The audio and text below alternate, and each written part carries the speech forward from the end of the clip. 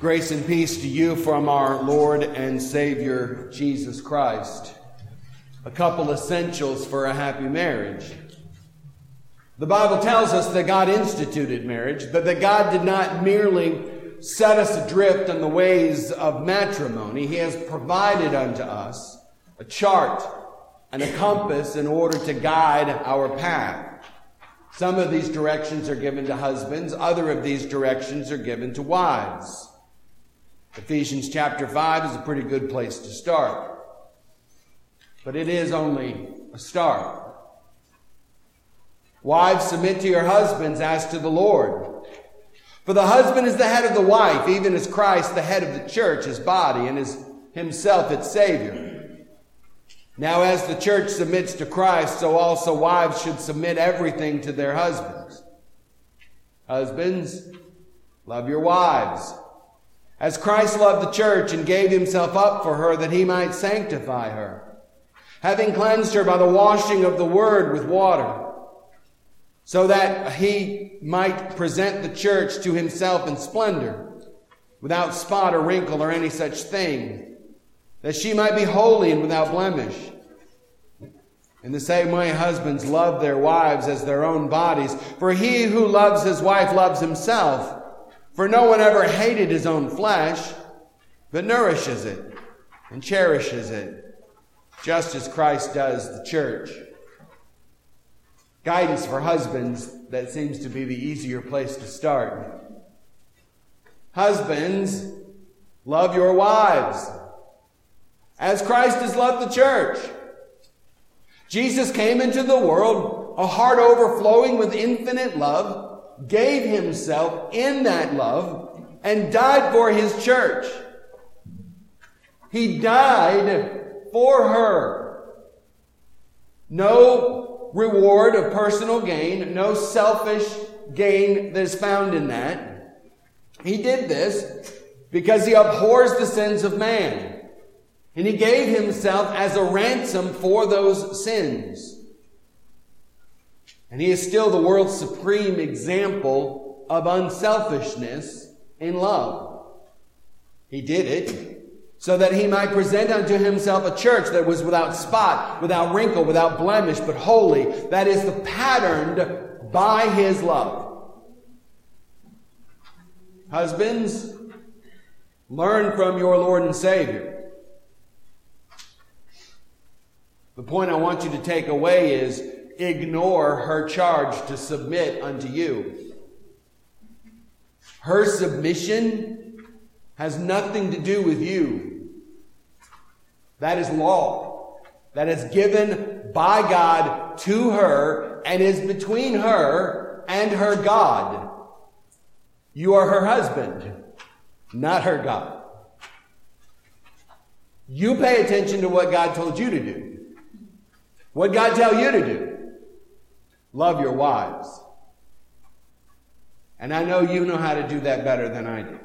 She is, after all, your wife, right? And God lays upon the hearts of men certain responsibilities, right? To love and to nourish and to cherish your wife. Times have changed, I understand that. It used to be that the husband did all of the nourishing of the wife, and the wife stayed at home and watched kids and took care of houses and those sorts of things.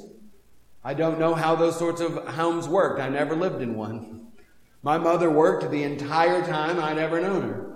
My father worked out of the home. My mother worked out of the home. Stephanie's mother and father both worked out of the home. My wife intended to work outside of the home and made that very clear when we were dating.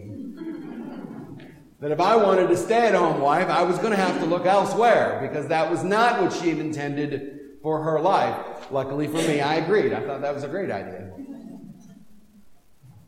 No matter what the momentary situation in society may or may not be, the fact still remains that according to God's plan and according to God's purpose, it is the responsibility of the husband to support and to nourish his wife. This can be done in a number of different ways and a number of different times.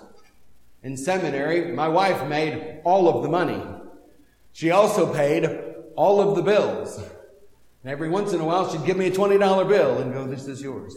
That's not true. I had a debit card. But I did have a part-time job. I went to school full time. I worked extra hours on winter and spring break.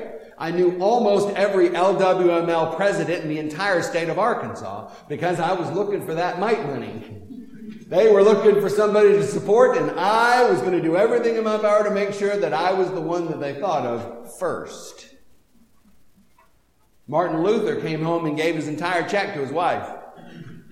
I loved that. He would come home, give it to her. There you go, Katie. Take care of all of it. And off he'd go to work. And Luther was notorious for being broke. Partly because they lived in this great big it used to be, it was a monastery, basically. It must have cost a fortune to upkeep. It had like 17 rooms or something. And Luther was famous for just giving stuff away. He'd run into somebody that's poor and he's just giving them stuff away. There's a great story where somebody had given Luther this gift. It was worth like 10,000 ducats. And he looked at it and said, that was far too great of a gift. Return that. And she said, yes, Martin Luther, my husband. She hit it in the wall. 6 months later, they were broke. And she went, oh, remember that 10,000 ducat thing that you told me to return? I didn't do that. Can we go ahead and sell that now? He's like, yep. He was forever bringing people home, costing them money left and right. There are certain times in which a husband will not, though, put forth an honest effort. I remember, actually, I did this in Atlanta, telling a girl she ought to kick her husband out of her home. They had fallen upon hard times, and she took up the slack, taking a second job, which is not wrong, by the way. Not a problem with that. The only problem is after she took up the slack, he kind of got used to it. This is kind of cool, right? He's sitting at home, playing video games, drinking beer whenever he felt like it, and she's off working 2 jobs, right? So he gets all of his bills paid for, and she's not even around to nag him about anything. I said, kick him out. Or at the very least, you move out. That is not what nourishing and cherishing your wife looks like. Some take it for granted that a wife should earn the daily bread. Some women want to contribute, like mine, who contributes mightily. I think when it comes to that, you need to cherish your wife. It's a science, it's an art, not a science. It's a matter of law and gospel. You know better how to do that than I do. But love and cherish your wife. A husband wants to know how he should behave in a relationship unto his wife, needs to look at the life and the ministry of Jesus Christ and see Jesus on the cross, to the lengths of what Jesus went to in order to love you. Imitate that love that God has promised unto you. When husbands learn to give of themselves in devotion and service to the one to whom they profess to love, who does so in a spirit of perfect unselfishness, then we will have become the ideal husbands. Until then, until we have achieved that degree of perfection, we will indeed struggle a bit. And husbands, you will struggle in properly loving your wife. And when you fail, and you will fail, whether she tells you or not. When you do fail, and you will fail, ask for her forgiveness. Don't ignore it. Don't sweep it under the rug. Don't say get over it. Tell her, yep, that was wrong. I was wrong. Forgive me. I'll try to do better. And try to do better. Love your wife as best you can. And if you love your wife as best you can, I bet that she'll love you back. Cherish her, and I bet she'll cherish you back. My point is not so much to make her happy. It will not hurt you to run to the store. It will not hurt you to make her a cup of tea. It will not hurt you to let her warm her freezing toes on your back. All right, it might hurt. But it's not anything you can't endure. Even as God laid down a principle for husbands to love their wives, so too has God laid down a principle for wives. Wives, submit unto your own husbands as unto the Lord, for the husband is the head of the wife, even as Christ is the head of the church. If you believe that Jesus Christ has died for your sins and that he has saved you of your sins, then you love him for it. and you feel in your heart deeply that you are indebted unto your Lord Jesus Christ, and out of this debt of love that God has given unto you, you have love to give. This is where Christian love comes from the love that Christ has given unto us. In life of the Christian, there is no you must do this and you must do that. The Christian heart is touched by the love of our Savior, who has given himself for our redemption. This puts Christians under an obligation of love towards his Savior. Therefore, we spend a great deal of energy expressing that love. This love gives you the basis of your life for all of your daily conduct. Not only at work with your friends, but also how you treat your mom and your dad and your neighbors and your strangers, and yes, even your husband. So if you do X, whatever X is, you do not because you must, not because the Lord says thou shalt. If you're doing it because you have to, then you're already doing it wrong. If you submit unto your husband because you have to, your motivation is not out of love. And you're doing it wrong. The power of life is in the love. We don't have to. We get to. I like to remind my wife that she gets to submit to me every once in a while. Doesn't always go over as well as I would like. Guidance for wives. Paul addresses himself to women and reminds them of this particular responsibility in relationship.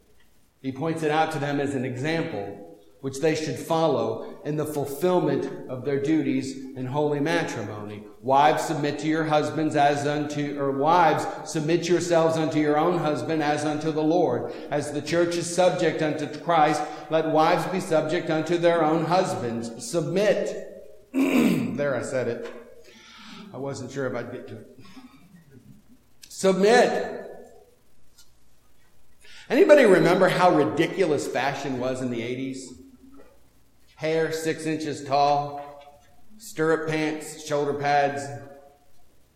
I've always found it fascinating that women will submit unto police, they will submit unto their fathers, they will submit unto their mothers and their grandmothers, easily submit unto their peer groups. Easily submit unto their peer groups. Submit even to Cosmo magazine, of all things. Teachers, checkout people, strangers in the mall, signs on the walls. But the moment you start telling a woman that she's going to submit unto her husband, and then it's like the gloves come off. It's like a hockey player. They're like, oh, you want to go? I've seen women submit to household cats. Right? Little Johnny says, Mom, jump, and she's up and jumping and doing whatever little Johnny says. But boy, you start talking about submitting to her husband, all of a sudden she's Joan of Arc, fighting for the freedom of the world. Ladies, I understand you may not like or love this submission line, and if you don't, I kind of ask you why. Why do you not like this line? What is in you that causes you to bristle at this so much? Why in the world would you let everyone else in the world have so much power and authority over you? You'll submit to complete and utter strangers, but bristle at the idea of submitting to your husband. The fact is, all Christians are subject unto Christ. Every one of us are subject unto each and every one of us. We're subject to Christ and His church out of love, out of appreciation, out of gratitude. God said it advisably, wives, submit unto your husbands as the church submits unto Christ. Now, as a church, we dutifully and slavishly submit unto Christ in all things? Of course not. But we do try. And we fail. And when we do fail, we at least have the good graces to be ashamed of it. She who strives for happiness and the happiness of her children has a gift in life for which she has made every reason to be thankful unto the Almighty God. Now the Bible, I'll remind you, says nothing about men treating their wives harshly or roughly or rudely. The Bible does not say anything about caveman tactics, about forcing submission of your wife. I had a seminary professor tell a class that if your wife is hard to deal with, chances are you're not loving her in the right way, and you need to spend more time on that. Or she might just be mean, and she was mean when you married her, so suck it up, buddy, you got a long way to go. Gotta love Dr. Forion.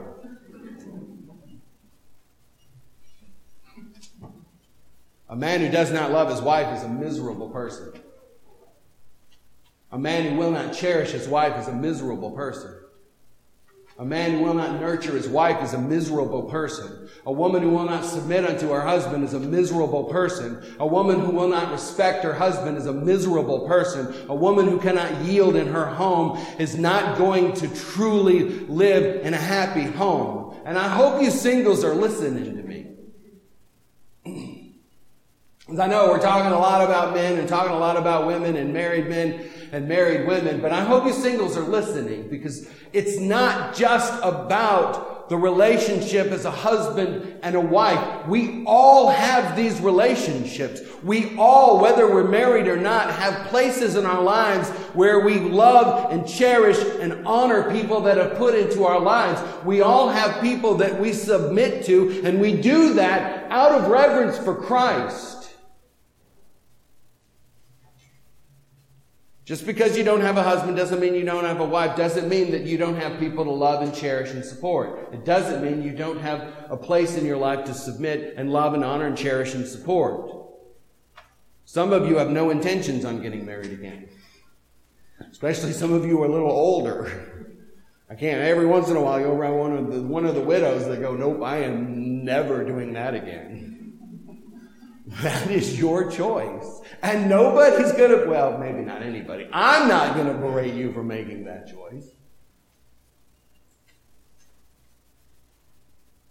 But you still have people in your life that you can love and cherish.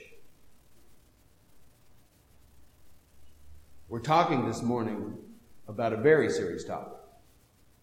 It has a large bearing on temporal hopefulness and happiness. But it also has an eternal well-being of the immortal soul. I hope that God will give unto each of us the light of understanding. When we compare our lives, when we compare our love for our wives to Jesus has done for us, there is more than enough room for growth. The same thing applies to women. Every woman who listens to what God has to say to her, who calls upon her to pour out her life in a spirit of unselfish living, will feel that she has not done all that she might to do under this auspices and the graciousness of God. Now, as we go to our respective homes in all sincerity with mutual understanding, we try. And it will make a difference. It will make a difference. Again, singles, in my heart, I'm not leaving you out. The increasing delay in marriage, the out-of-control divorce rate, large swaths of the population simply not bothering to get married anymore. Our seniors are living on Social Security issues, retirement issues, wills and trusts. 52% of our population is single now. God has not given you this gift of singleness in order to live it unto yourself. Being single is not a life of selfishness. Some might argue that the responsibilities of the single now have multiplied. Instead of submitting unto one man, now you've got hundreds of them out there that you can serve and love. Instead of loving just one wife, you now have 15 people that you can serve and love. In a celibate lifestyle, by the way, I'll remind you, you've not been given the freedom of singleness to live in lasciviousness. That is not what Paul would have for us. It's not what God would have for us. If I'm saying love 15 different women, I'm not saying love 15 different women. I'm saying serve.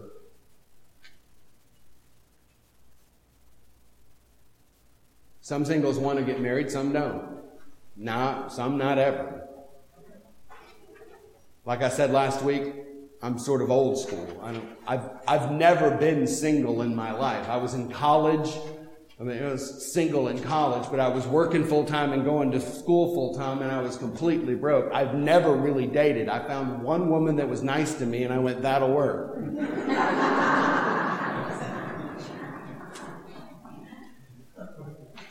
I don't know what it's like to be an adult and be single. We were married. We were still children when we got married, to tell you the truth. But let God be your teacher. Do not flaunt these things in front of society. Do not flaunt the law of God. Listen to what God tells you for a life of celibacy and charity and love and submission. Let God help you. And if you do decide to take a partner, let God help you to decide what kind of a partner you're going to take. It's hard enough to date outside of your denomination, but do not take a spouse from the ungodly. This doesn't work at all. Don't settle for somebody who doesn't live up to God's standards. Don't settle for somebody who doesn't love the Lord your God. Don't settle for somebody who doesn't understand what you're talking about. Marriage is such an intimate relationship that a husband and wife are both going to be happy or they're both going to be unhappy. It's not possible for one to be happy and the other one to be miserable. Now, granted, that might have been possible 50 years ago. That might have been possible 100 years ago. 100 years ago, you could have had one spouse miserable, the other one just as happy as could be, and nobody could do anything about it. But in this day of no-fault divorce, if one of you's miserable, you're both going to be miserable. It'll affect everything in your life. Be honest and open, caring.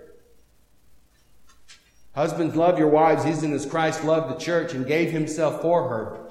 Wives, submit yourselves unto your husbands, not as unto a taskmaster or a slave driver, but as the church in the spirit of love, as you are subject unto the Lord. What would God be at the center of our homes? If all of our homes had the privilege and lived under the influence and the guidance of the Holy Spirit, would these homes not be happy? Would these homes not be successful? Would these homes not be places where children could be raised in the nurturing of the Spirit of the Lord God Almighty, in harmony and in peace, and our country be strengthened? And then we'll be in a position to give in a spirit of generosity. Not just to our neighbors across the street, across the road, but unto the world. In God's name, let us pray. Amen.